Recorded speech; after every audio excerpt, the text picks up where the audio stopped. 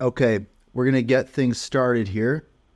Doing a check to make sure everything's going, doing all my checks, got everything set, got my notes, got all my stuff. Oh my goodness. We're just going to wait for some people to trickle in, and yeah, it's been crazy. I mean, I say this every week. It's been a crazy week. But it's also been a crazy week for the show. I mean, the show continues to grow. Something big happened recently. That's kind of why I called this episode "The Big Split" for a few reasons. But um, one of the main reasons I called this episode "The Big Split" is the show has split. I was telling people about this early last week that my master plan was to split the show up because it was getting too big. And I've been doing the show for years now. And when I say too big, I really kind of mean too long. Because when I first started the show, there was, it was hard to fill an hour. Now it's impossible to keep it under, 2 or 3 hours. It's nuts. Lots of people who have shows in the ecosystem have said this. It's a good thing though. But I started to have interviews on the show. That was a whole new thing. I love doing interviews. I've been able to interview so many amazing people in the ecosystem, like Rob Allen and even Matt Smithies from Dovu. And it's just too much for one show. But I also didn't want to start another show, right? I've had people reach out. I've had all sorts of opportunities for partnerships and sponsorships and all sorts of different things. And the show's pretty small still. I mean, the ecosystem's small. I think there's room to grow, but I didn't think that it would grow this fast.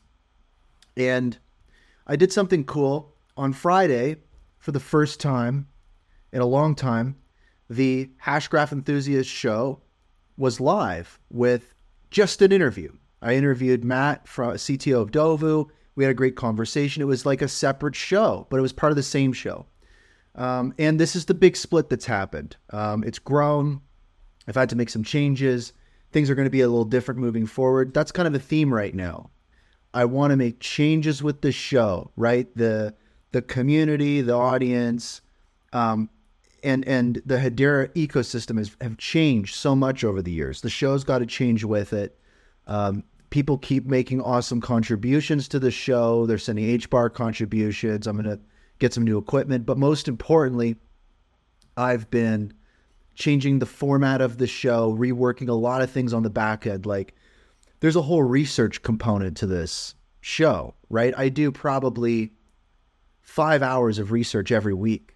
And it's really extensive because I want to be able to drill down really complex stories into simple things, share my thoughts. I have a lot of history in the ecosystem. I know a lot of people. I want to give those insights. And then I got to try to do an interview. No, it's got to be two separate things. It's got to be its own world. So right now, here's how the show works. It is Hashgraph Enthusiasts, news, and interviews. That's the show. The news is right now, right? Every Sunday. And the interviews are whenever. Probably going to do an interview every week. Maybe it's less, maybe it's more. It gives me some flexibility. Most importantly, it gives the guests flexibility.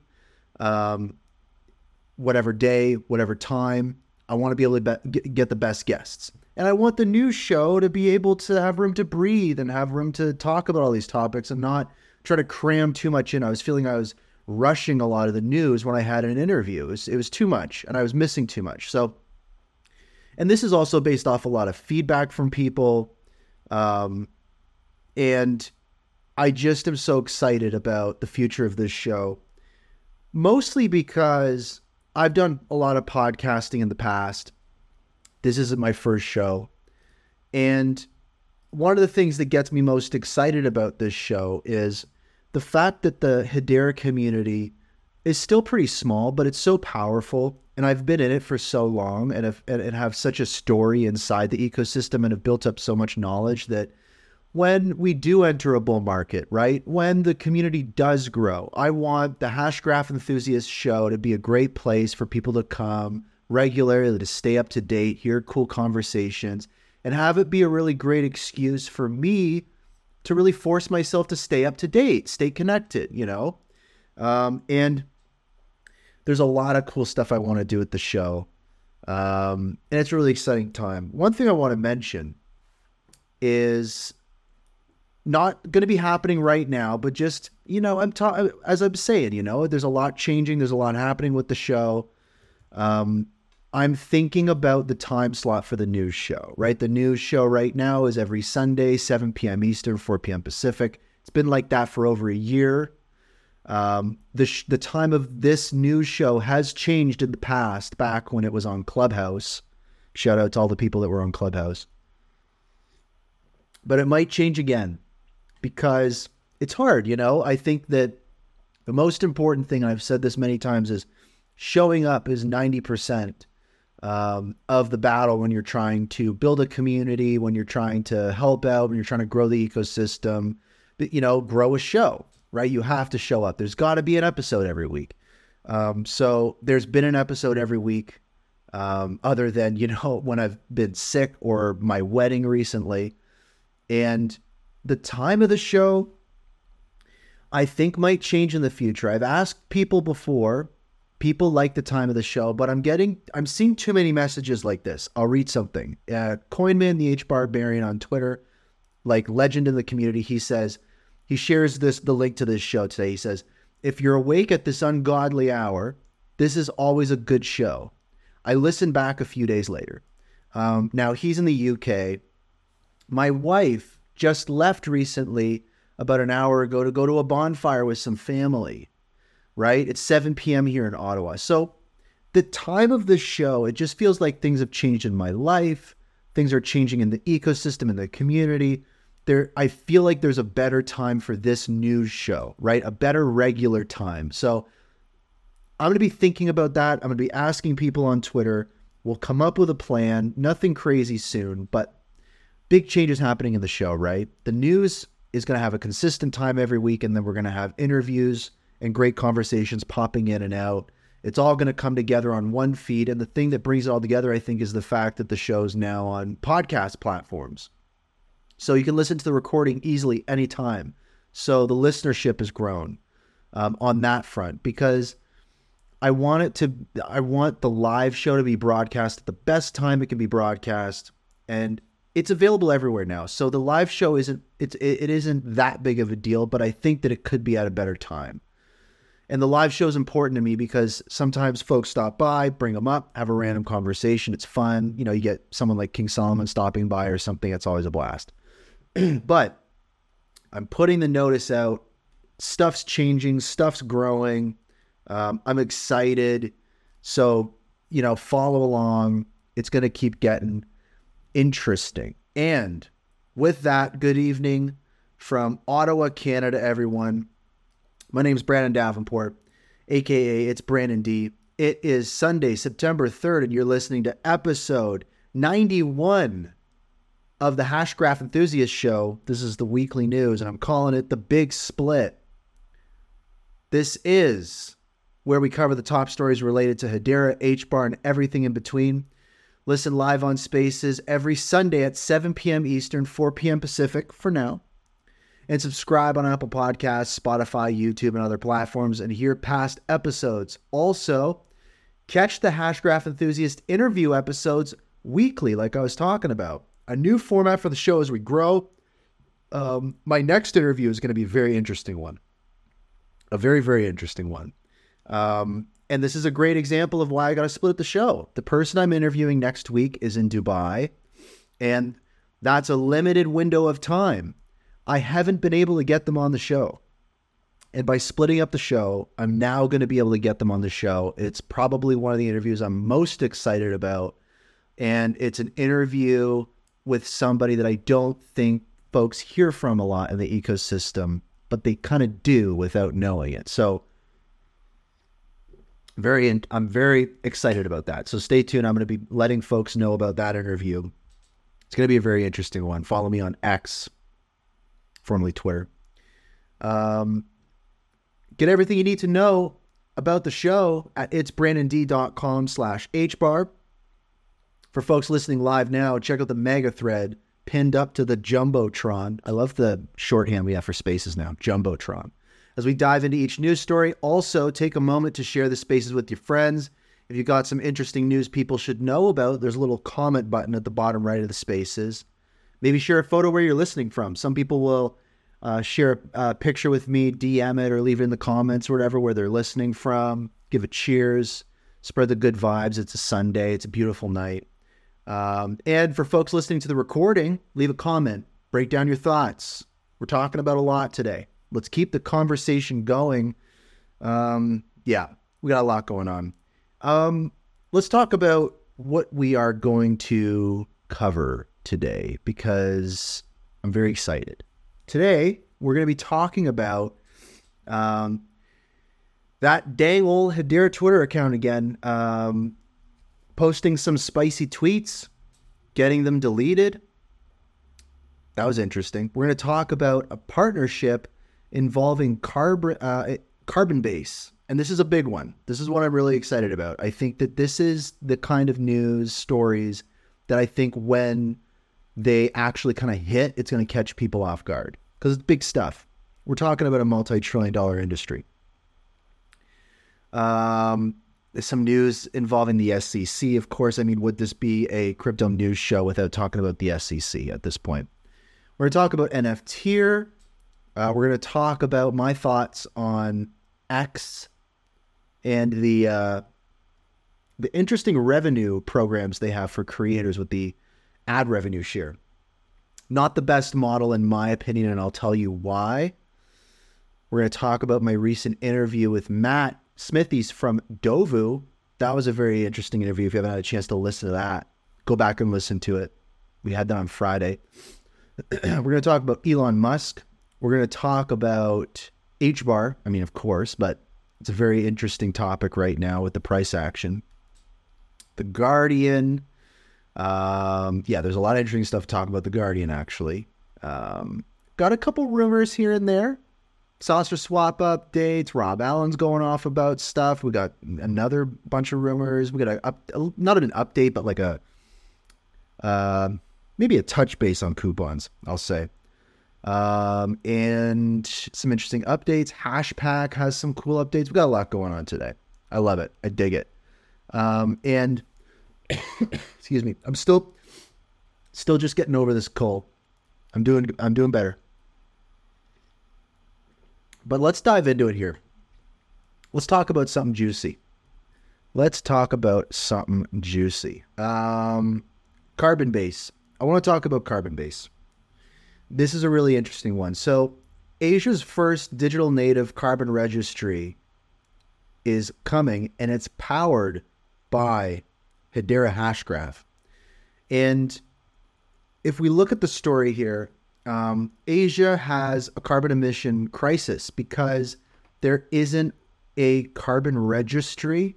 There just isn't the foundations there for a lot of these carbon offset products and credits. And when you look at what these nations are going to have to do and the amount of these credits they're going to have to be purchased, it's massive. And to not have that supply in the system is crazy. We're going to talk about kind of like where Hedera comes into this, and then also the impact of this. And for folks unfamiliar with the term carbon registry, a platform that allows for the registration, verification, and purchase of carbon credits. So you can kind of think of it like a marketplace, but it's kind of the pipeline, right, that creates that supply. Carbon credits, obviously, certificates that represent a reduction in greenhouse gas emissions. And then also mentioned here is the digital MRV. So that stands for measurement, reporting, and verification, a digital system for tracking and verifying carbon credits. Carbonbase is a climate tech company focused on enabling effective climate action. And this partnership is also with Impact X, which is a social impact catalyst for sustainable solutions to pressing social and environmental challenges. And then also the IEEE, fun acronym, The Institute of Electrical and the Institute of Electrical and Electronics Engineers, it's a mouthful, involved in setting standards for the project. So in Asia, the carbon emission crisis, the Asia-Pacific region accounted for over 50% of global carbon dioxide emissions in 2022. So this is a big contributor to carbon emissions. But again, there isn't a localized carbon registry for efficient emission reductions, right? There's 4 carbon registries in the world serving all sorts of different geographies and markets. And what Carbon-Based wants to do is they want to kind of become that 5th carbon registry, but have it be, as they say, completely on chain, or I guess in this case, completely on graph. But the essentially what where Hedera comes into this is developed on the Hedera network, and the Global Climate Registry offers a cost-effective, transparent, and accessible solution. And this is kind of in line with what we've seen from a bunch of these other initiatives, leveraging, HTS, HCS for these different things, and Guardian Policy Workflow Engine. That's another big part of this, is the Guardian that we'll be talking about as well. This is going to enable small and medium-sized developers to gain recognition and provides corporate buyers with enhanced data reporting. So that's another big missing piece to this, is that information flow and the validity of these credits, right? As many people talk about, the market as it exists today is pretty opaque, and it's full of a lot of garbage and scams and all that kind of stuff. So, and bunk product. So this encompasses a lot of what we talked about in the show, just at a really big scale, right? We're talking about addressing 50% of the global carbon dioxide emissions, right, in the Asia Pacific region that does not have a carbon registry. So this digital carbon registry streamlines the measurement, reporting, and verification process, so the MRV process, and it promotes broader engagement from businesses, industries, and governments in the collective effort to combat climate change. And so Max Song, who's the founder, gave an interview, and what he did was highlight some of the key points of this use case. And as he mentioned, there's 4 carbon registries in the world. They want to be the 5th, and they want it to be all on chain, or on graph. And the current carbon registries run on traditional databases. So that's another interesting point to this, right, is when you hear the words traditional databases and we think about the Hedera Consensus Service, right, that notary public that use cases like Atma.io from Avery Dennison use, and many of these other use cases, Rob Allen has even referred to the HCS product from Hedera as almost like the gateway drug to Web3. Because when you leverage HCS, you don't necessarily have to build like a Web3 product. You can effectively operate it as a regular database and still get all the benefits of Hedera Hashgraph. Give me a minute here. I just got to sneeze. Oh, man. I'm doing all I can, folks. I feel like I'm at the tail end of this cold, though. Also, my allergies kicked in. And here in Ottawa, this allergy season has just been crazy. And I think it's when your immune system gets a little bit shot, your allergies start to get a little worse. But that's a big component of this. When you think about it, if all these carbon registries are based off traditional databases, that creates that pathway to leveraging Hedera through HCS in a big way. Now, what Max Song highlights here, this is the really exciting part. There will be big money flows into this carbon registry. So he says, for example, China will need to spend $17 to $25 trillion, that's trillion with a T, to meet their climate change solutions. And the US would be a similar scale, right? $25 trillion. Other countries collectively, right? So all other countries combined will need to spend $100 trillion. So what we're talking about here is like about $150 trillion worth of, sounds like, demand, right? And there's not the supply to meet it. And the key to unlocking that supply is a technology like Hedera Hashgraph and projects like this that leverage Hedera Hashgraph, because it's so in line, right down to the protocol layer, being a carbon negative protocol, ABFT, right? and low fixed fees. It just makes sense. And the gravity of this can't be understated when we're talking about tens of trillions of dollars of money flow. That's crazy. And that's not something that's going to be immediate. But when you hear about a story like this, it really makes you think about that original core vision of Hedera when they talk about putting the balance sheet of the planet on Ledger. The balance sheet of the planet is probably tens of trillions of dollars, maybe even hundreds of trillions of dollars. So again, this is a big, big use case. And a great way to illustrate this is the current crypto market, right? The current market cap of all of crypto, right? All the tens of thousands of cryptos out there is just $1.5 trillion. The market cap of Apple, right? One company, is greater than the market cap of the entire crypto industry. So here's another interesting fact.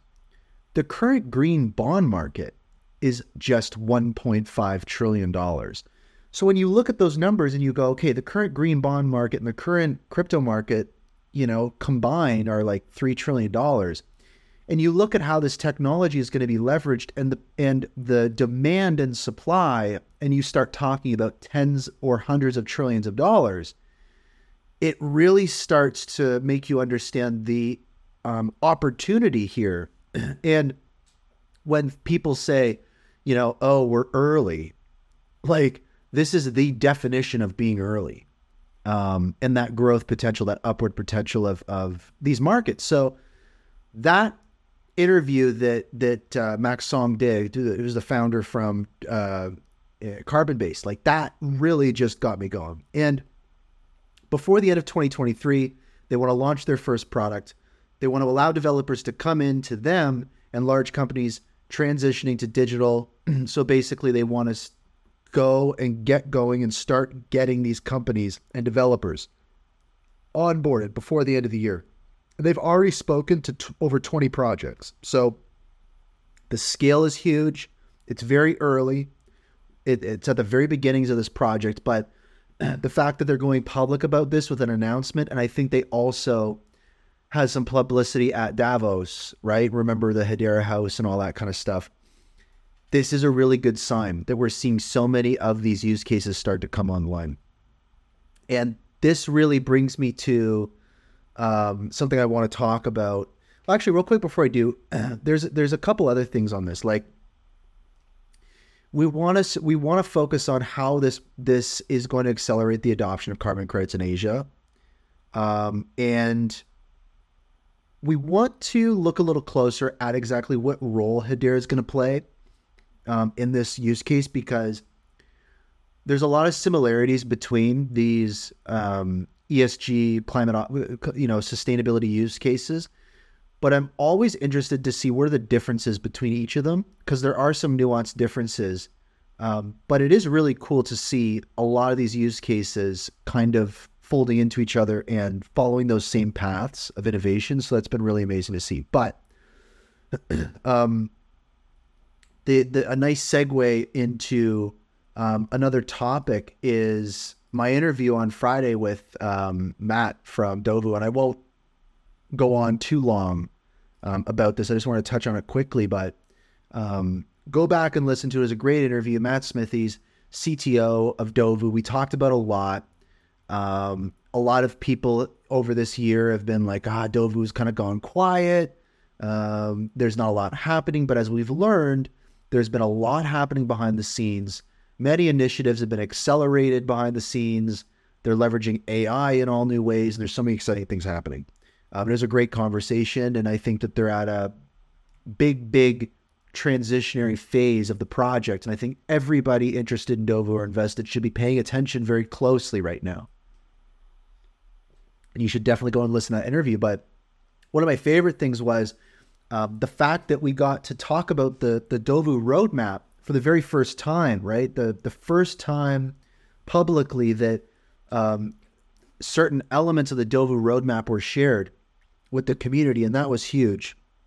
And one big thing on that roadmap that I think that I've been thinking about a lot is something called the Dovu Charger. And what the Dovu Charger is it's this whole new system and effectively pairs micropayments with APIs. And essentially, let me see if I can break this down and try to stress the importance of this. The whole internet is effectively run by APIs, right? And let me look up actually what the definition of API is. API definition, because I can't remember the application programming interface. So effectively, when you're using Twitter or when you're using an internet application, you're doing all sorts of API calls.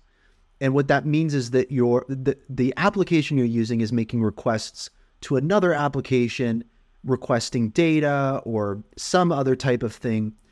And all of these different types of actions cost money, right? And because those servers need upkeep, those systems need upkeep, and API calls are like a form of currency, right? So when X or Twitter says, oh, do you want to show 10 tweets on your website? It's going to be this many API calls, and those API calls are going to cost this much to serve those to you. And as we've known, there's been a lot of drama around API calls and those prices being raised. But what Dovu is doing with their Charger initiative is they're changing the way API calls work. Whereas traditionally, an API, you go to the service, you put your credit card in, and you basically make calls to that service, right? So you make calls to Twitter or some other application, and you're charged for those API calls via your credit card. So already there's all sorts of different inefficiencies brought into the fold. And what Dovu has done is they've looked at that and what they're doing, and we talked about on the interview, we talked with Matt about their carbon offset onboarding, which is basically allowing somebody to use their AI-powered wizard to generate complex documentation based off of input to onboard their carbon credits and help lower the barriers for people that don't have teams of lawyers and years to prepare and all those kinds of things. And that takes API calls and it takes processing those different applications. And so what Dovu has done is they've said, well, this is the utility for Dovu token, right? You pay for those actions on the platform using Dovu token. And they've developed this charger system. So now you've got micropayments tied with these API calls. And what they've effectively done is created a better version of what's already out there. And I'll give you a great example. A lot of people are using ChatGPT, and you've probably seen online, you're using the ChatGPT API. You go to the OpenAI website, you enter your credit card, you pay for that, all those types of things. Imagine if you could pay per API call, or if OpenAI could have like a GPT token that you could have a balance of, or if we did have like a tokenized US dollar that all your banks used and you had it on your card and you could do micropayments with your tokenized government-backed US dollar with those API calls, it would cost less money for the companies and the users, and it would work so much better. It would be a paradigm shift in how the internet operates. And Dovu is developing this for their platform. And Matt said that this is going to be the Dovu Charger system is going to be something that other projects can use. It'll be open source. So that's so exciting. We talked about it a lot on the interview, but that was an exciting part of the Dovu project. And again, that is what those Dovu tokens are going to be used for. All of those interactions happening in various aspects of the application are going to be paid using Dovu token. It's going to be pretty amazing. I was excited about it. We talked also too about the airdrop migration for the new Dovu token. That's a whole thing. There's a whole timeline. For folks unaware, Dovu is getting rid of their current token. They're making a new token and they're going to be airdropping it. It's happening next week. So if you're a holder or you're an investor, listen to that interview. All the info's there. Pay attention, reach out to Dovu, get the information you need. That's kind of the call to action here, because they're a big use case. We were just talking about, the carbon-based use case and stuff. All these ESG use cases, they're all connected in all sorts of different ways. They're all using each other's systems. So it's going to be really important to pay attention.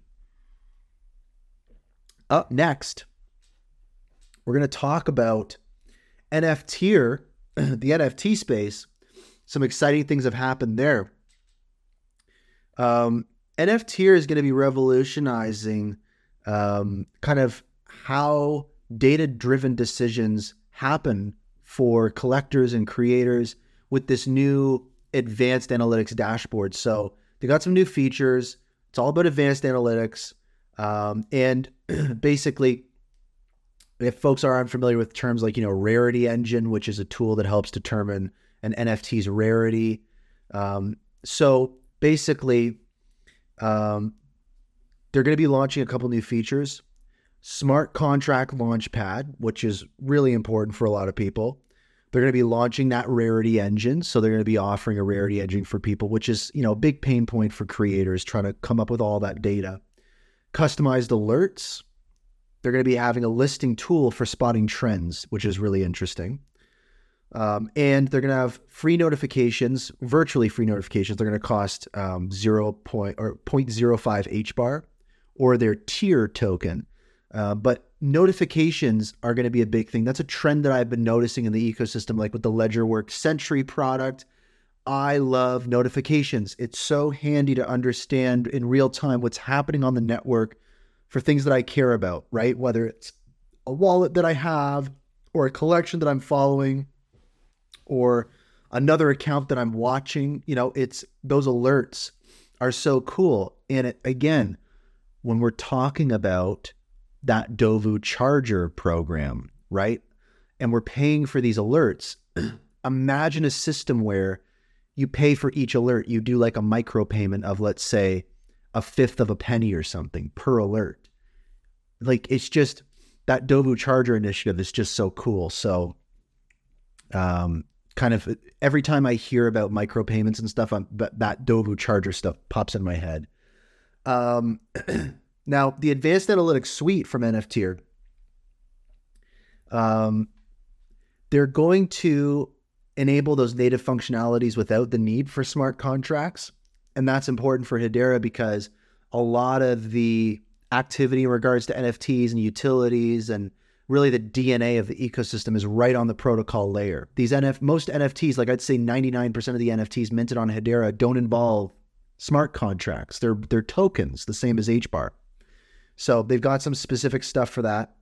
And I've been seeing a lot of good community support for NFT. So shout out to them. And I think that it'll be interesting. I haven't had a chance to dive into the new platform that they have for these advanced analytics. I want to give it a try.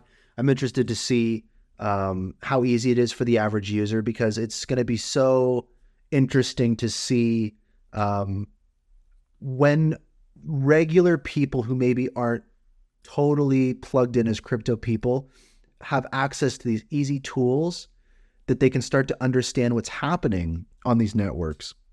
That's going to be really fun because it's going to allow people to more quickly make sense of everything. So shout out to NFT. I love it. Love seeing new features come out. And let's do a little bit of a rapid fire here. We got a couple quick stories to get through here because there's a few things that have been happening.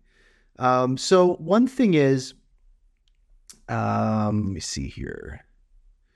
So Timelez, again, another ESG kind of sustainability use case. Timelez has migrated to Google Cloud. So Google is a governing council member for Hedera, as most know, and seeing a use case on Hedera migrating to a governing council member's product, right? Google Cloud, shows potentially some more in-depth collaboration between governing council members and more established projects that have maybe reached a deeper maturity. Also, remember, Timelez has partnered with Dovu. So all this kind of connective tissue is happening. And that's really great to see. So I dig it. Google Cloud, Timeless. Let's see what happens. It's just also too, any information that I get about Google getting more involved or, more involved with projects on Hedera, the more excited I get, because I'm learning more and more that Google is really one of the, if not the most engaged governing council member. And to me, it's really important that there's a phrase that Steve Jobs would bring up many times. And he said, you've got to be a yardstick for success in your company. Like, you really have to be the thing that other people in your company can measure themselves against. So you really have to bring your A game. You got to be the best that you can be. And I really hope that of a lot of these core governing council members that we see having high attendance at these meetings and stuff, as much as I want to see less engaged governing council members engage more, I also like seeing highly engaged governing council members increase their engagement, just because, again, I want the example to be set. And Google, it's just really important that they're involved in what Hedera is doing. So good to see that. Influencers have been talking about Hedera a lot more. That's another thing I've noticed. Like, there was recently a video posted by Fire Hustle. There's also a bunch of other stuff like BSC News. I'm seeing a lot. To me, I'm getting the feeling, I don't know if anyone else feels this way, maybe leave a comment or let me know, but I get the sense that Hedera or the HBAR Foundation is doing more of that paid influencer engagement. Some of it's really good. Some of it is like kind of weird. Like, there'll be interviews or videos about Hedera that are shared by brands that, let's say, have 1 million followers on Twitter. But I go to the YouTube video and the YouTube video has like 310 views or something. So it's weird. I think Hedera and the HBAR Foundation is really diving into that paid influencer ocean for the first time in a way. That's the sense I get. Also, I think there's a lot of organic stuff happening too. I think that genuinely Hedera is grabbing eyeballs, especially over recent weeks and months with the FedNow stuff, the Hyundai stuff, and all those different things. So I think that a lot more influencer stuff is happening. And I dig it. Nothing to pass up. One thing that's grabbing people's attention too is CoinDesk. I've also seen CoinDesk publishing a lot with Hedera, and it has been mentioned by Zepsi, I believe, at the HBAR Foundation, that CoinDesk is going to be more involved with the Hedera news cycle going forward. So when major announcements come out from Hedera, I think they're going to be working with CoinDesk a little more closely so they can, I guess, publish more accurate news, because some of the news that comes out about Hedera has been, we've read it, we've been like, they don't get it or they're not covering it correctly. So it seems like there's also deeper relationships being formed between these press outlets and Hedera, HBAR Foundation, etc. So CoinDesk published a tweet that said, quote, and again, this was on August 31st, so a couple of days ago, but I want to just highlight this as a moment in time that probably is grabbing people's attention, and probably, one of the reasons why we're getting more influencer, or an example of why we're getting more influencer coverage is, quote, CoinDesk says, Ethereum is up 44% in 2023, but August has not been a strong month. The CoinDesk Smart Contract Platform Index, which includes Ethereum, as well as projects like Optimism and Algorand, is down roughly 10% so far this month. The most notable outlier is Hedera Hashgraph's HBAR, which shot up in price after the U.S. Federal Reserve instant payments platform FedNow added Drop as a Hedera-based micropayments platform as a service provider. The HBAR token was sitting on a 10% gain for August. So in August, a few things aligned and Hedera stood out, right, in a very good way. And we're seeing the results of that. I'd like to see higher quality coverage still. Some of the influencer stuff, it feels like paid influencer stuff. It feels weird. I don't know. I'm not totally about it, but it is what it is. It's good to see things headed in that kind of retail direction. I mean, what else can you say? Coupons. It's been too long since I've talked about coupons. Anyone who listens to this show knows I talk about coupons a lot. Why do I talk about coupons a lot? Well, the current 8110 coupon standard in the world that all of your coupons run through, it sucks. There's a lot of fraud. All of your coupons have to be sent down to Mexico to be manually counted. It's a nightmare. Brands don't have any idea what's going on. They want to do all sorts of new, exciting things, but retailers are slow to move. There's slow, old technology. I mean, if you ever been to a retail store and you look at the checkout systems they're using, it's like, it's crazy. It's all outdated. It's a nightmare. So they're going to fix that. There's a new 8112 digital coupon standard that is coming. It is coming, but it's been very slow and disappointing. But the exciting thing about it is it's going to strip away all the complexities for brands so they can do all sorts of crazy, exciting things and customer engagements and loyalty programs without having retail stores need to do a bunch of different things. And all these, millions and billions of coupons are going to run through Hedera Hashgraph. It's going to make everything great. The fraud is going to be eliminated. It's all so beautiful. And the best part is that it's a new standard. So what it means is the old standard is going to go away. The new standard is going to be used by everybody. That's the way things work in that industry. And it's taking forever. We were promised last year, right? And now most recently, the estimates are Q4 this year, things are going to be going live. I imagine it's going to be pushed back sooner. And the problem is not brands, right? When we look at the brands that are going to be using it, the major brands, they are excited about it. They want to start using it. The value proposition is there. It's great. But when we look at the retailers, the people actually selling the products with those systems that have to take a lot of this tech debt on to develop these and do these updates, they're dragging their heels, right? And it's slowing things down. It's a learning curve, all these different types of things. And so an update from Brandy Johnson, the CEO at the Coupon Bureau, and the Coupon Bureau is the organization spearheading the effort for these new coupons. And again, it can't be stressed how big this is. Like, the coupon stuff is big. It's just slow and it's been disappointing and we're waiting on it. But Brandy Johnson shares to LinkedIn, quote, "The path to success is really smooth. Building the Coupon Bureau has been an incredibly challenging journey, but also the most rewarding accomplishment in my career. At times, it felt like we were facing an uphill battle, navigating the complexities of the coupon industry. But with the unwavering determination, we continue to believe in the vision and the impact it will make. To my incredible team, blah, blah, blah, thank you. And we continue this journey. I'm excited for what lies ahead." So clearly, the CEO of the Coupon Bureau expressing a sentiment of, yes, this has taken a long time. It bums me out, but there has been successes. Things are moving forward, and we should continue to see this use case grow. It's just slow. And I feel hopeful about it. I'm excited about it. Why I'm excited about coupons is because when my mom saves, 20% on milk at the grocery store and she uses her digital coupon in the future, she'll be using Hedera Hashgraph without even knowing it. It's kind of what Lehman talks about, right? Lehman, the creative Hashgraph. It's like, he talks about this, the fact that most people will be using distributed ledgers without even realizing it. So that's a big element here. Coupons is big. I'm excited for it. Hurry it up. It's taking too long. Brady from Swirlds.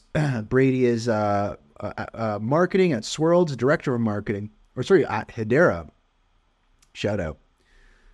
He tweets an image of something we talked about on the last episode of the news, which was the consensus time on the network dropped below 5 seconds, which is huge. Not only does it communicate to us that they're preparing for an influx of mainnet transactions, but it also shows that the network can be super performant. And he says, quote, "Excited to share what this is all about in a blog post with core Hedera engineering. Another update coming in October and blog post estimated to be published by end of October. So we talked about this last week, as I said. It looks to me as though all signs are pointing to Hedera preparing for a lot of scale. I think a theme I'm hearing as well is the March 9th attack on the network that caused the proxies to need to shut down, that caused $600,000 to be stolen, exploits in the smart contracts, all those different types of things. We talked about that there was a 3-hour show that I did. I walked through everything. But anyways, if you're unfamiliar with that, it was a crazy time. It's all resolved. It was handled really well. But that exploit caused a lot of extra work to need to be done. So things were pushed back. And so to me, it feels like Hedera and Swirlds are playing catch up to scale the network. And it sounds like a lot of things are coming into place that would necessitate the scaling of the network, right? To accommodate more transactions faster. And this gets me excited. I'm looking forward to Brady's article. The next time I see him tune into the show, I'm going to bring him up. I'm going to talk to him. Maybe I'll get him on for an interview. I'm excited. I haven't had Brady on the show for a long time. It's been too long. Brady, I miss you. If you hear this, let's get something going on. Also, Hashpack has done a big update. Hashpack adding the ability for NFT domain holders to set their domain name as a username on Hashpack Wallet. So Hashpack has created a kind of account profile element to the wallet. So not only can you have your Hedera account ID, right? You have 0.0.1234567. And so people kind of know who you are and you can send things back and forth. Also in Hashpack, you can set a profile picture, and now you can use one of these NFT domain names as your profile name. So .hbar, .hangry, .boo, all those different ones that are out that folks have in their wallets. You can go to your Hashpack and you can set your username as your NFT domain name, which is kind of cool. This is bringing utility for these domain names. I love to see that. When these domain names launched early on, there was like a Google Chrome plugin, so you could like connect it to a website. There was the ability to send transfers back and forth using the domain names in wallets. It was kind of cool, but it's great to see more utility added to these domain names as the ecosystem kind of expands and grows. And it's good to see. So one thing that Hashpack notes is this is going to lead to something big coming soon. And we kind of have yet to see what that's about. But Tyler from Hashpack reached out to me directly before the show saying, let people know that this is going to lead to something important and to keep an eye out. I can't remember exactly what he said. Let me load up my my message. Also to Tyler, if you're listening to the recording or whatever, shout out. He says it is the usernames and account pictures are leading to something. Keep an eye out. And I think I remember him mentioning that. I can't remember. He mentioned something else to me. I can't remember off the top of my mind. But Hashpack, keep an eye out, people. What else we got going on? Hedera deleted some tweets. It bums me out. We're going to talk about it. I don't like seeing Hedera delete tweets because the one that they deleted was so great, spicy, got deleted. A lot of people lost it. I got a screenshot of it, which is great. Before we go on, though, the Hashgraph Enthusiast Show averages about 500 listeners every week on Spaces and hundreds more on podcast platforms. If you go back and scroll through the past episodes, it's crazy. Like some of these episodes of the news get like 1,600 listeners. It's wild. And the interviews, like my interview with Matt on Friday, like almost 250 listens just on Twitter Spaces, never mind other podcast platforms and stuff. Like that's close to, 500 just on its own or 1,000. And it's crazy. I mean, it's just me talking on a Twitter space. I don't even sound that great, but people really enjoy it. And together we want to make the show better. So over the years, I've covered every major news event, unpacked almost every juicy rumor, and hosted countless in-depth discussions with important figures in the Hedera ecosystem. And I've done it all live. It's a blast. If you'd like to support the show, consider making an HBAR donation like many folks in the HBAR community have been doing. Even a few bucks add up. I'm going to be sounding better soon. I'm investing in new technology and equipment. I'm already using some new technology to clean up the audio, make it sound better. Also, I'm leveraging AI more. I've got a whole new workflow and production system for research to try to get more out of the show and bring you just as much information as I can, as simply as possible. So improvements happening all around. It's because of folks contributing to the show. When I see more HBAR being added to the Hashgraph Enthusiasts Hedera account, it sends me a message and motivates me to continue to grow this show. And more importantly than that, I'll get people sending a little bit of HBAR here and there, and the memos that they use for those contributions are so fun and encouraging and supportive. Like, great show. I love the recent episode. Like, I think there's somebody regularly that'll send me like 10 HBAR after every show. Like, love the show. Love listening to the episode. Just, I guess, using transaction memos as like a direct message, I guess. So it's just, sure, it's like a little, couple cents donation to the show, but it's fun. It's cool. So if you'd like to support the show, you can send a contribution to enthusiast.hbar. Using your Hedera wallet, fun memos are appreciated. The show's full Hedera address is in the podcast show notes, YouTube description, and in the mega thread up in the Jumbotron for the folks listening live. What I'll do is I'll just pin a tweet that has all the information you need. I guess, yeah, you could send a 10 HBAR donation now and include a memo, and it's kind of like, and I use the LedgerWorks Sentry product, so I get an email notification. So it's you kind of like send me an email almost. It's kind of crazy. Appreciate it. Get all the info you need about the show at itsbrandond.com/HBAR. Also, leave a rating and review for the show on Apple Podcasts, Spotify, and Google Podcasts, and leave a comment on YouTube. Like, it helps the show. It does help the show big time. I appreciate all the feedback. Let me know how I can make the show better, all that good stuff. Brought to you by listeners like you. Now, let's talk about this Twitter shenanigans tomfoolery that's been happening. And maybe I'll tease who my next guest is on the show. Maybe. So, Hedera tweeted out the following on August 27th. They tweeted out, quote, and I will say, again, this is a real tweet that was sent out from the Hedera Twitter account. It said, quote, "Keep complaining. Keep talking about your potential. Why don't you talk about your utility? Stop talking about what could be done. Start talking about what is being done." And I see tweets like that coming out from the Hedera account, and I'm like, Jesus. Like, immediately I think about like these gold bugs and boomer investors in HBAR. God bless you all. I love you. So by the way, so many like older folks listen to this show.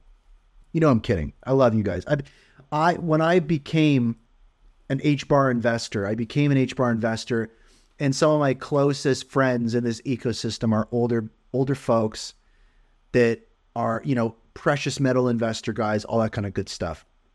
Straight down, some of the smartest people I know, but they see tweets like this and they freak out, right? I see tweets like this and I go, this is dope.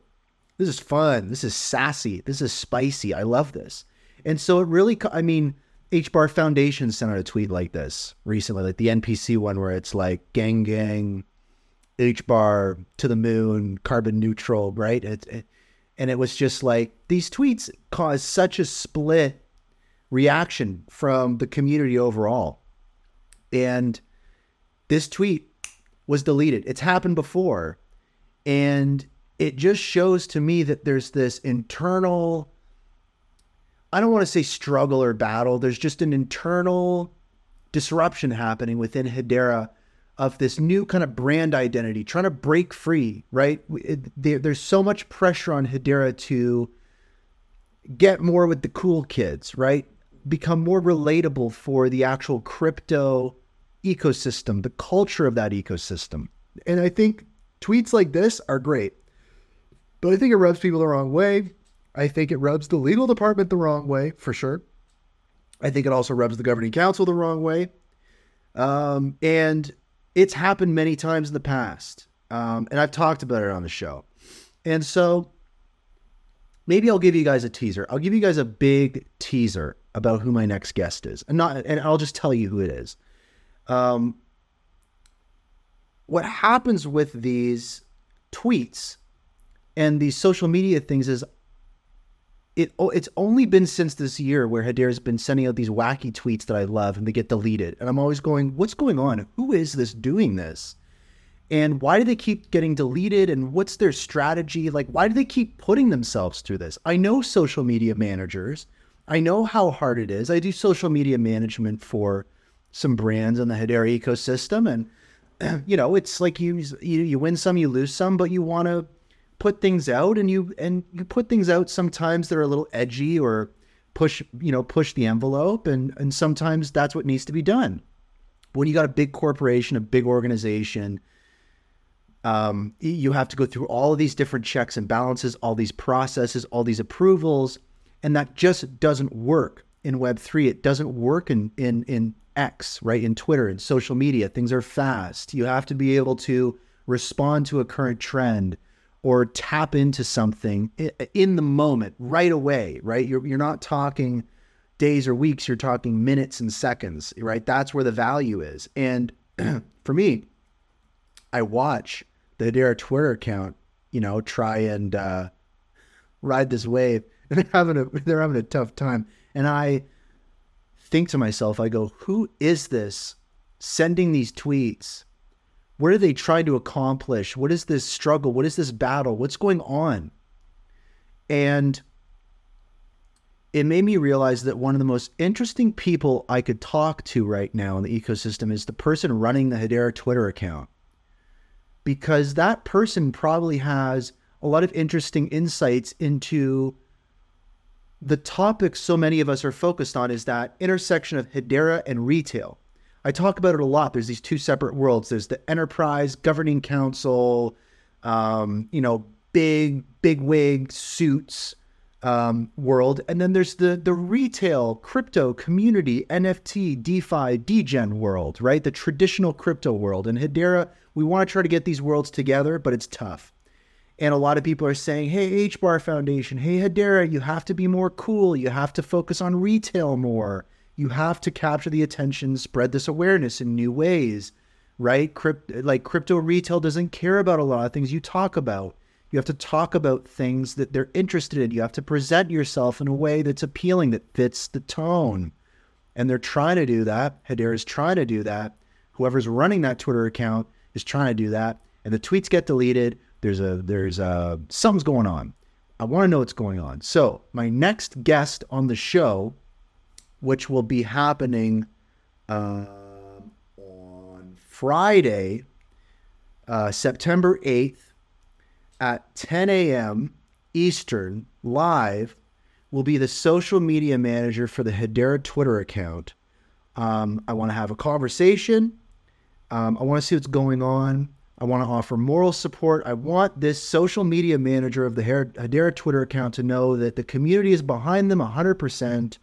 I want to ask them, what can we do to help you do more of this stuff? Send more of these cool tweets out. Raise that awareness. We need Hedera, the brand, right? Hedera, the voice, to be more retail focused and to align a little more with what crypto people are all about, what we're all about. And it is very spooky and weird for a lot of these kind of old school investors, right? And kind of more hardcore HBarbarian maxis. right? Some of these really hardcore hash graph enthusiasts. This kind of, degen speak is weird, but it's important. So I'm going to be having a conversation next week with the social media manager for Hedera. We are going to talk about these topics. We're going to figure out what's going on. And we're going to see if there's any ways that the community can align with this stuff. How can we vibe together? How can we try to make a situation where Hedera can send out more of these tweets? And what's the journey like on the inside? What's happening? And also, too, right, think about this. The social media manager for the Hedera Twitter account probably has a lot of great advice when it comes to, managing your social media account or running a large brand and some of those challenges, how to overcome them, lessons throughout their career. So that's going to be really exciting.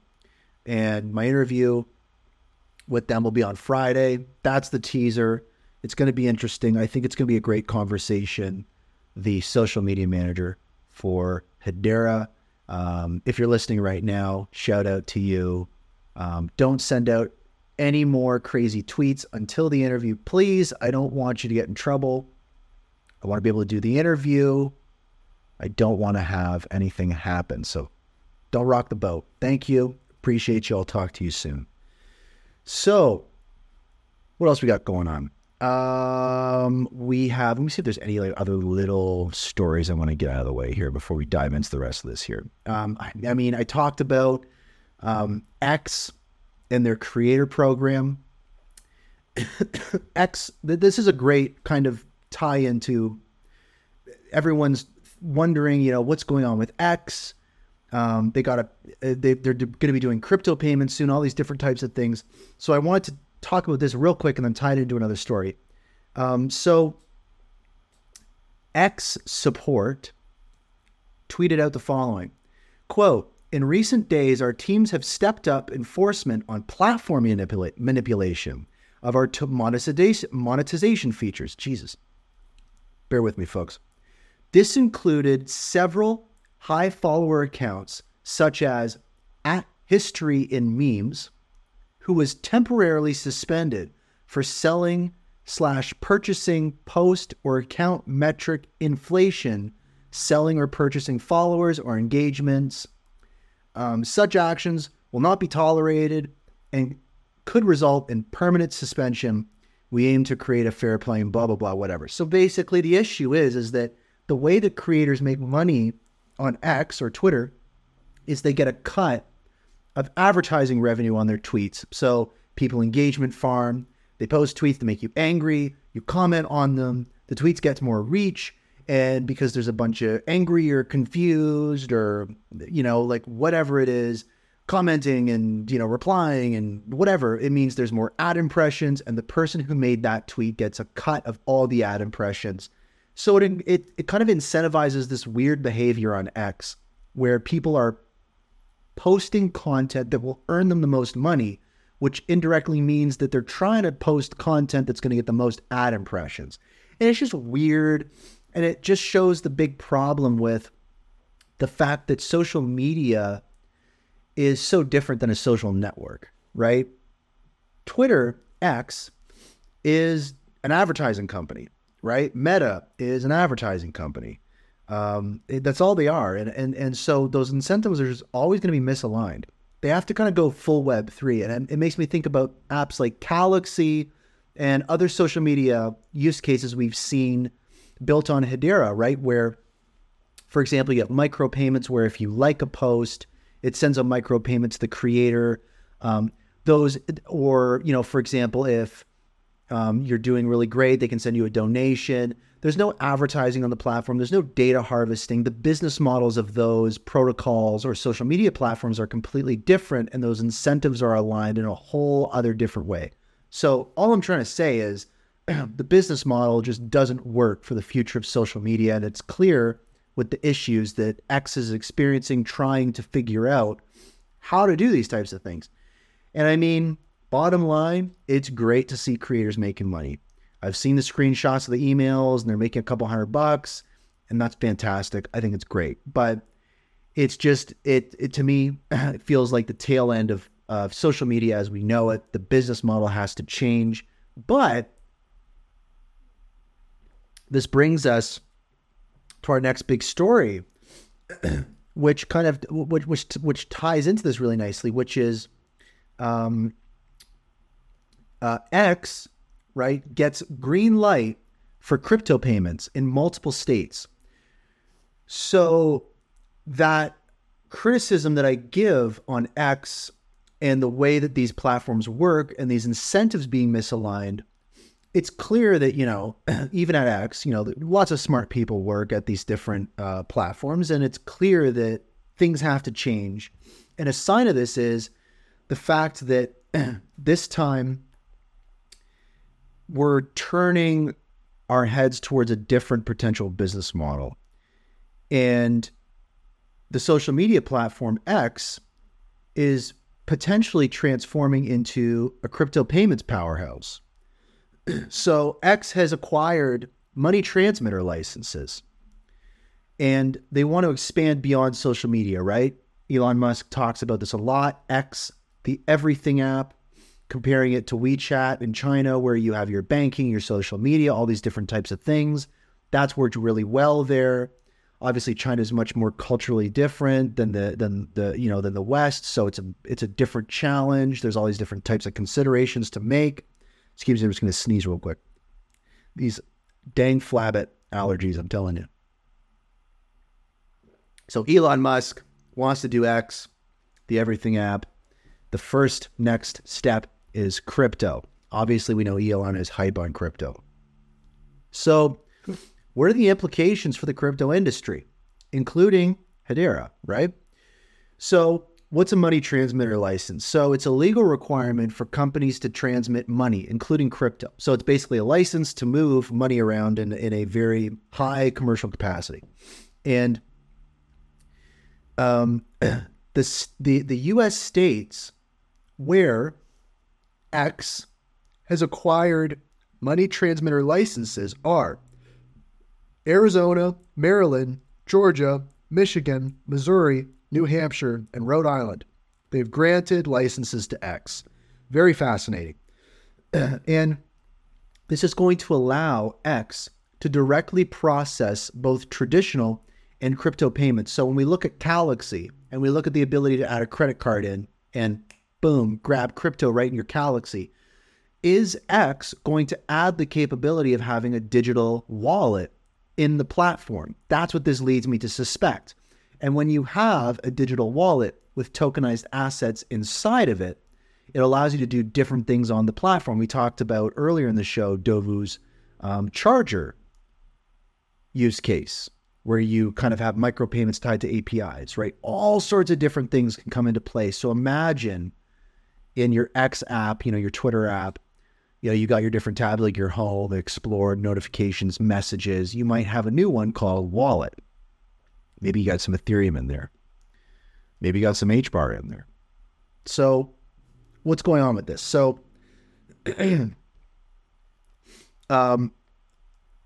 obviously Elon wants to make X the everything app, and these licenses indicate a move towards nationwide payment processing. And you can also think of this as kind of PayPal and Venmo. And again, Galaxy uses PayPal and Venmo as an example of what they want to do. And so if there's any door to be opened for mainstream adoption of crypto payments, it would be a social media, social network platform like X, incorporating that into the platform. I'm very curious to see how that works. And when we look at what assets would be available, obviously Elon talks about Bitcoin and Doge and all these different coins. There's also the other top ones like Cardano and Algorand and Ethereum and Solana. So you think about what tokenized assets, including, stable coins like USDC and and USDT.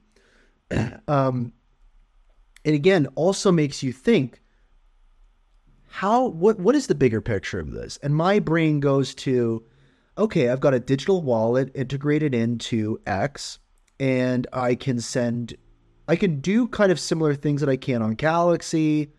Maybe I can send payments through DMs, leveraging this money transmitter license. It's really interesting. So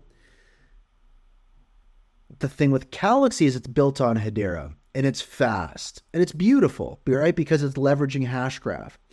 Is X going to leverage Hedera Hashgraph? Really, no one knows. No one can say.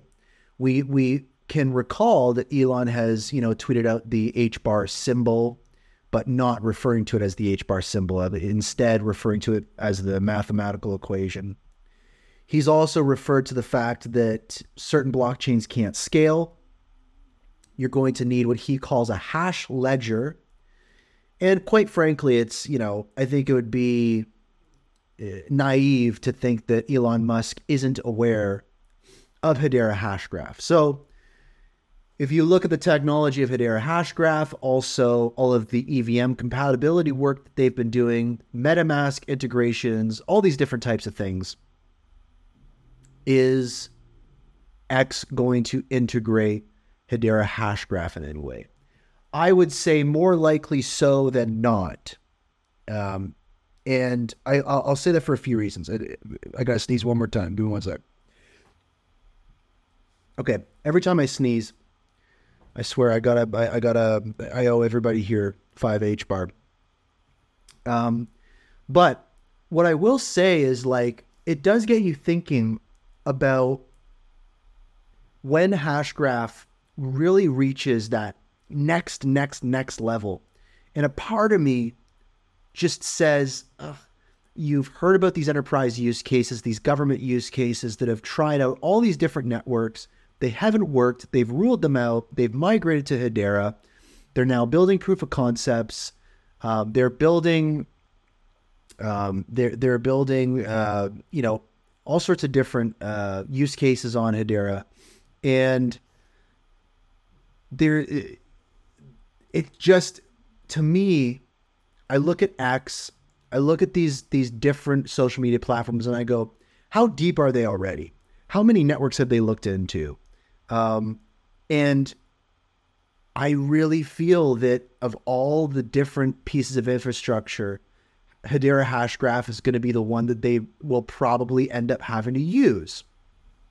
And of course, you can add layers on top of other networks like Ethereum and, to make things more efficient, different things, but you sacrifice security and scalability and all those different types of things. So it's the big question in the air. But this does open the door for mainstream adoption. And that's the big question. Which networks and which technology will X leverage in the crypto space as they make this foray into crypto? And this is a big step. They have acquired money licenses, so it's in motion. So they're not just all talk anymore. They're looking to become a major player in the crypto payments arena, and we're all wondering which network X is going to integrate, including Hedera Hashgraph. So fascinating stuff. The CoinDesk article for this is in the mega thread, pinned to the top of the Jumbotron. We got some other stories to talk about. Take a minute now, share the spaces with your friends. We're getting near the end of it here, but we got some cool stories to talk about. The more the merrier. This is a bit of a rumor. This is a bit, again, I want to go a little bit out there, but the kind of the vibe today is what is going to drive mass adoption? And so India's tech giant Reliance Industries is making waves in the blockchain and CBDC space. Here's why Hedera Hashgraph enthusiasts should pay attention. Reliance Industries is making an entry into blockchain and CBDCs. They're partnering with BlackRock. India has also made a lot of progress in CBDCs. And there is a little bit of relevance to Hashgraph. So, if folks are unfamiliar with the terminology, right? CBDC, central bank digital currency, we've talked about it. I actually interviewed Carmel Cadet, who is the CEO of MTech, on building CBDCs on Hedera. So there is this company, Gyro Financial Services. This is the new financial entity focusing on blockchain and CBDCs through Reliance Industries. And so who's Reliance Industries? So Mukesh Ambani is the chairman of Reliance Industries and Asia's richest man. And Reliance Industries is one of India's largest companies venturing into blockchain CBDCs. And obviously we know who BlackRock is. So Reliance is diving into blockchain CBDCs. What does this mean? So Reliance launched Gyro Financial Services to focus on payment infrastructure and blockchain. They've partnered with BlackRock, and Reliance Retail started accepting India's digital rupee during its pilot phase in February 2023, and this indicates a significant progress towards a full-scale CBDC launch. And Hedera could potentially be a blockchain platform that JFS explores for its financial services, and India's CBDC development could offer integration opportunities for Hedera. We know also too that MTech, as I said, they're focusing on the CBDC space, leveraging Hedera Hashgraph, working with a lot of different governments. And also too, referencing CoinMan, the H Barbarian again, CoinMan, he recalled that India's National Institute of Smart Government they proposed Hashgraph as a potential technology for a central digital rupee back in 2020. And now it's open source. So when we look at one of India's largest companies, chaired by the wealthiest man in Asia, partnering with BlackRock, and really diving headfirst into the blockchain and CBDC space. And we already have some, admittedly loose ties to the Indian National Institute for Smart Government and their kind of proposed use of Hashgraph. There's, some different things coming into the forefront, but this is top of mind. This news article is top of mind for a lot of people in the crypto space. Because, of course, everybody's going, well, what if it could be this network? Or what if it could be that network? What technology going to leverage? The reason why is because this is big money. This is an emerging market. A lot of exciting stuff. India is a hotbed for innovation, especially in the crypto space, for so many reasons. So this news story, I think, gets a lot of people excited. I think that this is a story to watch, and every Hashgraph enthusiast should have JIO, right? Gyro Financial Services. This man, Mukesh Ambani, the chairman of Reliance Industries that created Gyro Financial Services. This is one to watch. This is one to check out. There's a couple connections there, a couple little breadcrumbs. It's always good to have. But outside of it being involved with Hedera, it's a massive news story. So this, Reliance Industries' foray into blockchain and CBDCs not only makes a significant moment for India's digital economy, but also opens up intriguing possibilities. There's a lot of stuff happening with Hedera Hashgraph. As we talked about the India Blockchain Tour, the Hashgraph Association is partnering with what's it called? It's called there's another name for it, but the Indian Blockchain Tour, going around all the different provinces, going to be onboarding 50,000 developers, over time 500,000 developers, partnering directly with the government.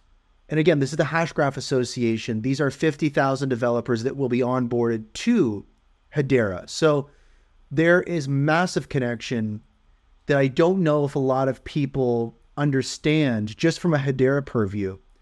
And I read articles like this, and it just connects a dot in my brain. There's just a feeling there. So wanted to bring it up. Saucer Swap had their AMA recently, and they talked about quite a few things. I just wanted to run through a couple of those. So they're doing a lot of big things. They got their version 2 protocol coming out. We've talked about that. I think, I swear I had someone from Saucer Swap recently on the show. Can't remember. No, that was right. They were busy. They couldn't make it on. That's right. I still got to have them on. I miss those guys. It's been a while since I've had them on the show. I thought I had them on recently. So,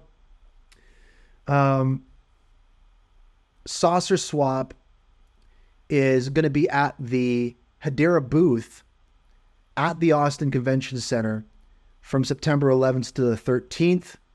So obviously the Saucer Swap team is going to be going out more to the forefront, which I like. They're going to be out in public, and they're going to be being ambassadors for the Hedera ecosystem. So I dig that. The audits for version 2 of their protocol are completed. They're just waiting for a final report from, how do you pronounce this? Omnicia. That's the company that's doing the audits for their version 2 protocol.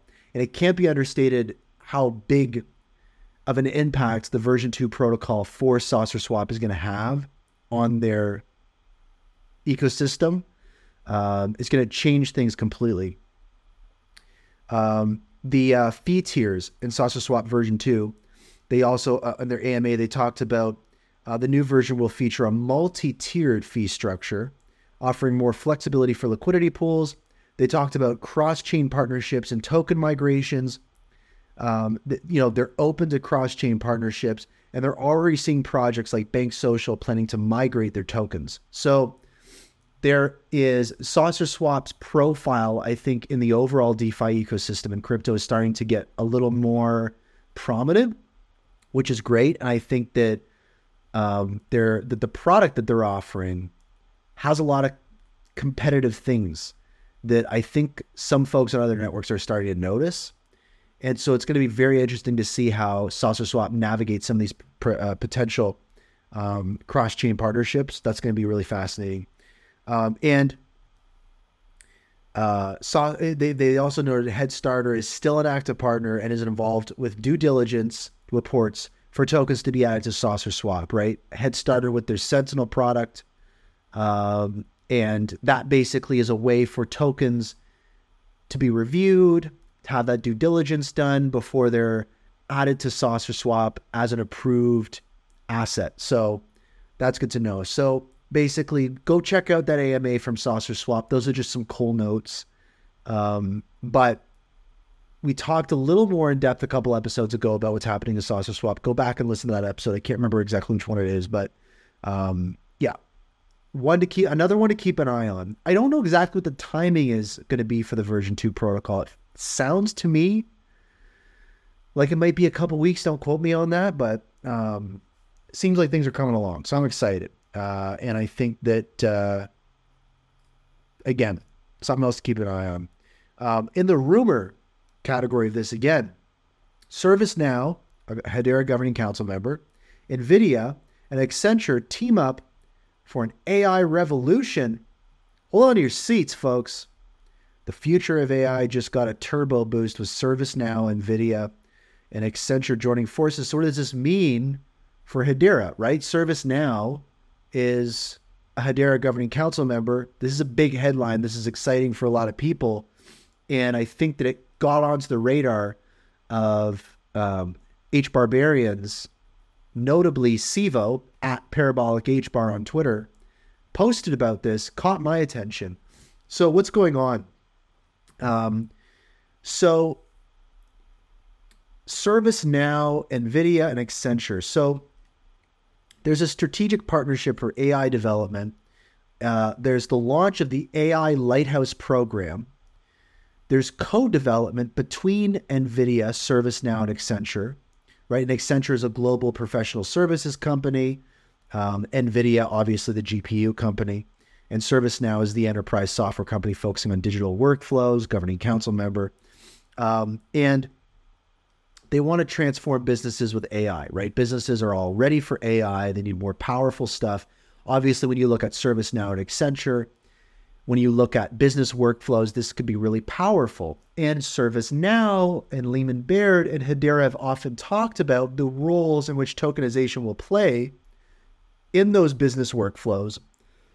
Also, Lehman very recently talking about AI and tokenization at the Google talk recently, and the need for DLTs and distributed ledger technologies to support AI, right? He says that it's more likely that DLTs will affect AI than AI will affect DLTs, right? DLTs will bring trust, provenance to AI so you can know, for example, whether something was generated with AI or not, or when exactly it was, or all sorts of different things about it. It's going to be so important in a world leveraging AI to have tokenization and distributed ledger technology. So when you look at this possible partnership and going into the manufacturing, healthcare, and other industries, and reinventing processes like underwriting, supply chains,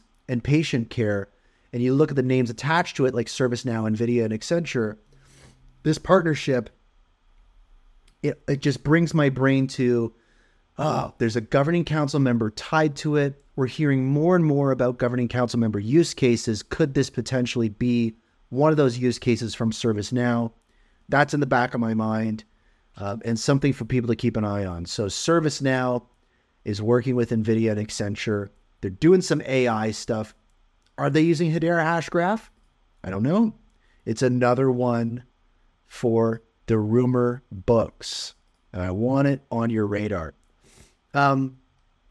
This also brought us to the talk that Lehman gave at Google, kind of in a roundtable keynote structure.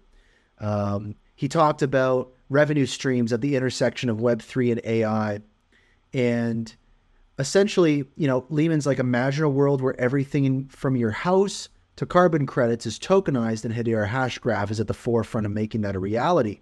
And the main topics here that Lehman was talking about is Hedera Hashgraph enabling markets for tokenization, carbon credits, reducing fraud, tokenization in real estate, and again, specifically saying AI is more likely to benefit from Web3 than vice versa. And Web3 can solve those data management and privacy issues in AI and assist in AI can assist in code generation, formal methods, making development more efficient. So it will feed back into development of distributed ledger technology. So there's a little bit of a fulfilling cycle. And he just basically was stressing the importance of these technologies. And to me, it really felt like he was aware of the ServiceNow use case and the fact that governing council members are obviously going to be looking at AI and those different types of things. So, and the fact also too that Lehman and Mance, they both started work together. Their careers began in kind of artificial intelligence. So I think that we're going to be hearing more from Lehman, from Hedera, from Swirlds in regards to AI, which is huge. So that's going to be another thing to watch. I'm very curious at the topics in the intersection of Hashgraph and AI. Also, this week, the courts have sided with Grayscale over the SEC boosting the crypto markets. So a court ruling just gave Bitcoin a 7% boost, and this was as of a couple days ago, and is shaking up the entire crypto ecosystem. And the court ruling was in favor of Grayscale against the SEC. There's regulatory implications for the crypto industry because of this. And there is some relevance to Hedera Hashgraph. So some key terms here. ETF means exchange traded fund. So an investment fund that is traded on stock exchanges. And Grayscale is a leading crypto investment firm. The SEC is obviously, the U.S. regulatory body that lost the case. And BlackRock, Fidelity, WisdomTree, VanEck, Invesco, these are companies with pending Bitcoin ETF applications that could be impacted by this ruling. So Bitcoin spot ETFs want to come to the market so you can buy Bitcoin without actually having to buy Bitcoin. It allows people with lots of money to go to somebody like a BlackRock, like a Fidelity, right? And say, I want to buy a bunch of Bitcoin through a product like an ETF into my existing portfolio. And right now, that's not really that possible. And if you had a Bitcoin ETF on the market, there'd be a lot more money flowing into Bitcoin. It's going to unlock a lot of liquidity. It's huge, but the SEC has said, no, no, no. There's lots of problems with it. And this court ruling, this is the breakdown. The U.S. Court of Appeals ruled in favor of Grayscale. And of course, Grayscale is a leading crypto investment firm. The court ruled in favor of Grayscale, allowing them to convert their Bitcoin trust into an ETF. The court called the SEC's denial arbitrary and capricious. That's a word for you. So basically the court's like, SEC, come on, guys. Come on. When this court ruling happened, the crypto market saw about a 7% surge. So it's clear that any small wins around the topic of a Bitcoin ETF is very bullish. And I think a lot of people are excited about the possibility of a Bitcoin ETF. So the ruling may have paved the way for some of these Bitcoin ETFs, and it challenges the SEC's approach to regulating crypto. This has been a point of contention. There's been a couple different wins here and there, kind of beating back the SEC, but there's continual delays and slow rolling. It's very clear that it's going to be very difficult to have this regulatory clarity and for these Bitcoin ETFs to come to market. Now, the news really kind of directly affects Bitcoin, but this sets a precedent that could benefit other blockchains, like Hedera Hashgraph, by using regulatory hurdles. So these little wins here and there are worth paying attention to because even though they might not be directly related to Hedera, it does have impacts. And generally, when the price of Bitcoin goes up, Hedera Hashgraph goes up. It's an altcoin that generally follows the price of Bitcoin. Now, is this ruling going to move the needle a lot? I don't know. The co-founder of Hedera, Mance Harmon, recently on an interview mentioned that he doesn't really see a lot of movement happening or change happening in the next year or so. He says if there is going to be change happening, it's going to be in Wall Street. So here's Wall Street trying to do what they can do, and they're getting places. Wall Street isn't just good guys. There's a lot of not so great people on Wall Street, but if anyone's going to be able to move the needle in crypto, it's going to be Wall Street. So we'll have to see. Last big story of the day I just wanted to talk about was the recent H-Bar Bull episode that was published on Friday. Always a great show. I love it. Rob Allen from the Hashgraph Association was wearing a Timeless t-shirt, which was cool. He was asked a question in regards to the recent meeting minutes that we talked about from the Governing Council regarding the denial of that new member, right? If you recall, per those meeting minutes, there was a entity trying to join the Governing Council. The Governing Council entered into an executive session to discuss it, and the decision ultimately was that that member did not meet the criteria to join the Governing Council, and they were denied. So people had questions about that, and Rob Allen basically said, hey, I've sat on the membership committee. I understand how these things work. They are looking for well-known companies with use cases. They need to be diverse. And he also mentioned that Governing Council members pitch Hedera instead of the other way around, right? As we've heard about the early days from Mance and Lehman, they were constantly pitching to companies to join the Governing Council, right? Now the Governing Council is constantly pitching the other way around and saying, hey, we need this person, we need that person. So a very interesting new dynamic. It feels like there's a lot of change still happening with the membership committee, but a member was denied. Rob Allen also highlighted updates from the Hashgraph Association's enterprise program. This was really interesting. They're currently working with 5 big enterprises, 4 of which are governing council members, and they're working on use cases related to supply chain, identity, rewards. That's big. That's exciting. It's good to know that there's, 5 big enterprise use cases in the pipeline. They're currently onboarding another 6 right now, and 3 of those are governing council members. So that's cool to know. Those are covering the stablecoin and payments use cases as well. He mentioned too, there's a qualified pipeline now before onboarding. He said the projects are big and expensive, and he says that the association wants a, quote, mainnet outcome. So what that means is he wants results on the mainnet, which is great to hear. That's pretty aligned with what the community wants to see. And so that's exciting. They got a healthy pipeline. They got, 5 or 10 big enterprises with big use cases. They have more on the way, and it sounds like stuff's cracking at the Hashgraph Association. I dig it.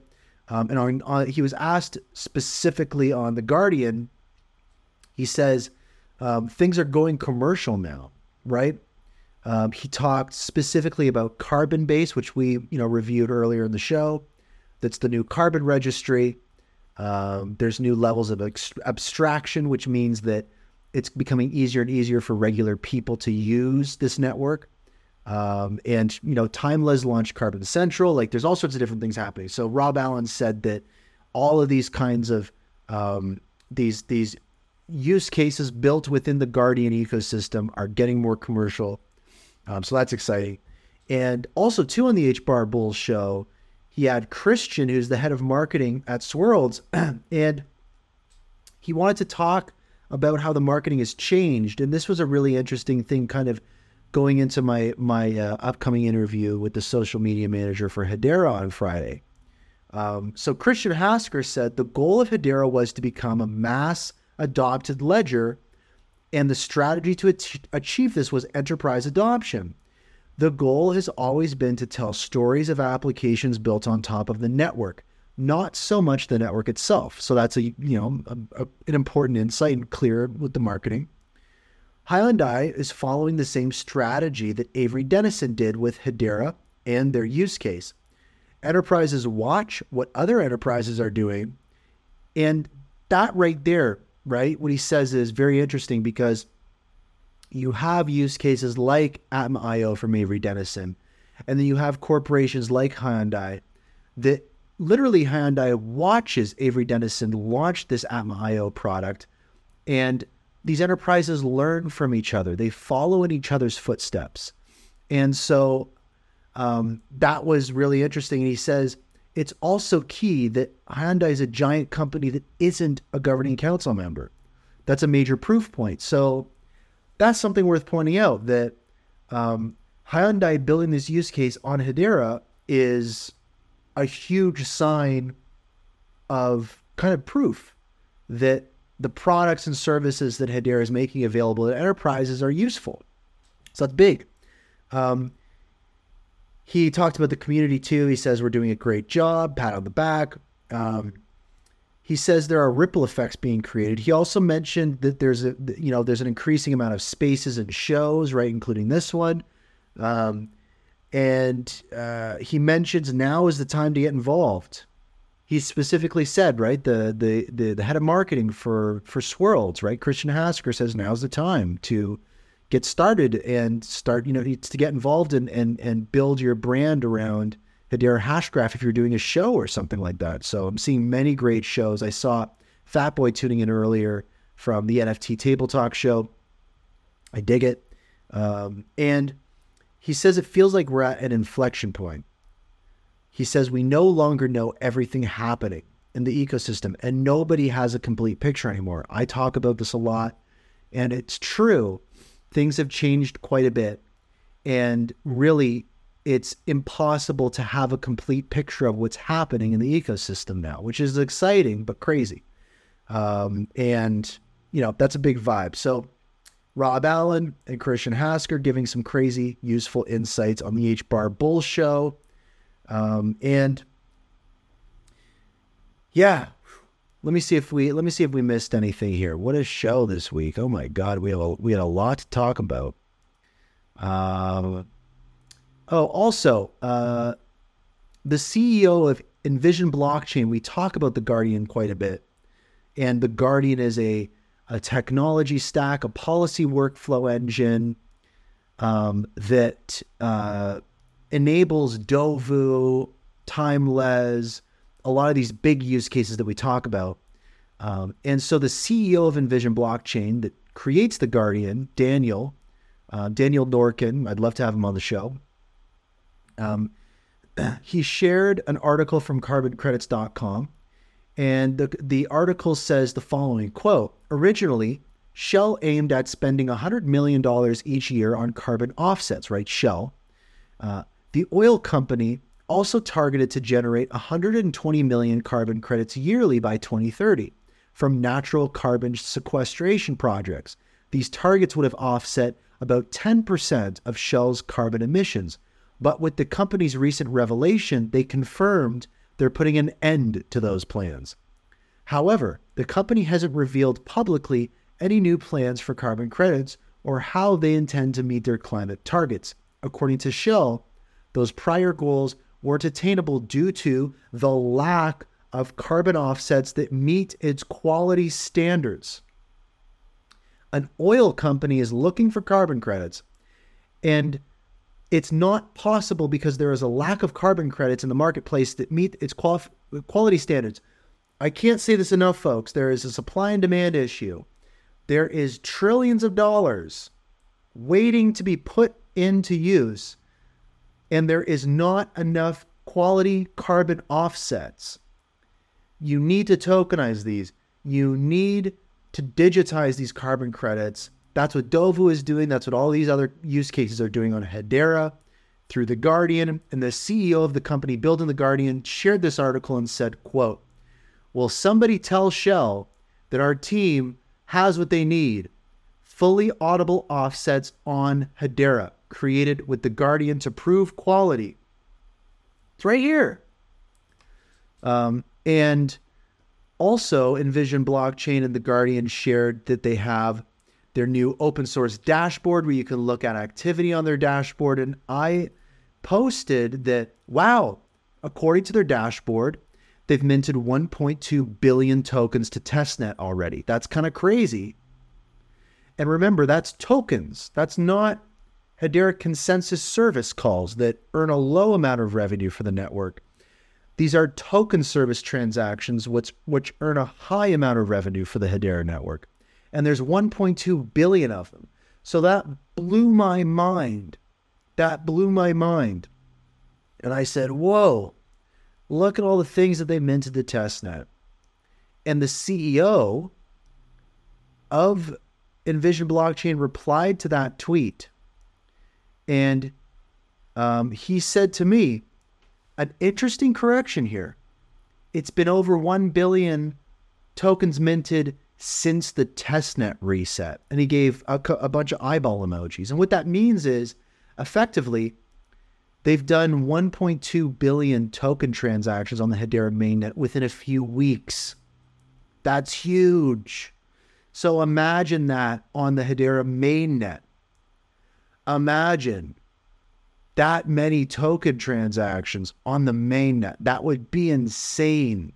So we have yet to see what that's about. That's a big, big thing. Wow. So another week behind us and another week ahead. Before I share my final quick thoughts for the week, a huge shout out to everyone listening live on Spaces right now. Another shout out to everyone listening to the recording on Apple Podcasts, Spotify, and YouTube. And an extra shout out to all the supporters of the show. The contributions mean so much. And this is the big split. H-Bar has been making moves on its own recently, splitting from the status quo. It feels like the crypto ecosystem is splitting in two, with bulls saying one thing and Bears saying another thing. It just feels like there is a lot more volatility, a lot more excitement, but a lot more risk, a lot more confusion. There has been a big split, and also a big split with the show. The news is happening right now. I'm doing interviews separately. The show's growing. There's so much things happening. Feels like my brain is going to split. My wife is out right now enjoying a bonfire. And I'm here talking on Twitter Spaces. Maybe there's a better time for the show. I get a lot of feedback. We just saw Coinman the H Barbarian, an OG in the Hedera community, tweet out that he wants to tune into the show live, but he can't because he's asleep right now. How many people are asleep right now? Too many people. I should be doing the show live when more people are awake. The big split. So much stuff is happening. Not much more needs to be said. I look at the HBAR charts. We're under 5 cents. Who knows what's going to be happening? And I feel like in so many different ways, even some of the topics we talked about, right? Social media, carbon offset use cases, all sorts of different things, CBDCs, tokenization, payments, rewards. It feels like things are splitting. We got the old way, we got the new way. We have people that don't want the new way and people that don't want the old way. And the gray area is becoming less gray. The black and white is becoming more pronounced. The pressure is building. The volatility is building. The expectations are building. Something's got to give. People are saying we're going to rocket down and bottom out at 3 cents for HBAR. Some people are saying we're going to turn things up. We're going to head to 10 cents. Opinions are split. Everything's split. So we're just going to have to see. But it is the big split. And that's a wrap for the Hashgraph Enthusiast News, episode 91, broadcast live on Twitter Spaces, X Spaces, every Sunday at 7 p.m. Eastern, 4 p.m. Pacific for now, and made available on all major podcast platforms the following Monday. Stay tuned for my next guest interview, the social media manager for Hedera, next Friday, 10 a.m. Eastern. Don't miss it. And make sure to listen to the previous news. We actually talked about quite a few interesting things on the last week's news, so make sure to check that out too.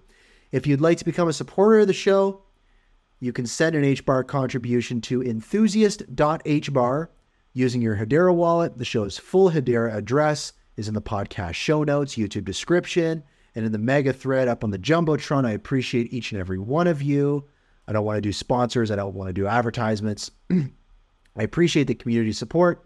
We're almost at 10,000 HBAR donated to the show. It's a vibe. I dig it. I love it. Thank you so much. I'm doing a lot more with the show. I'm spending a lot of time every week on the show. It's only getting bigger and better. Get all the info you need about the show at itsbrandond.com/HBAR.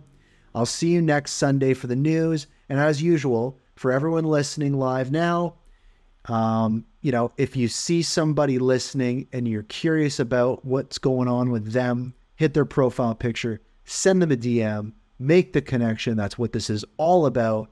Again, I appreciate all of you so much. Hello, future. Goodbye, past.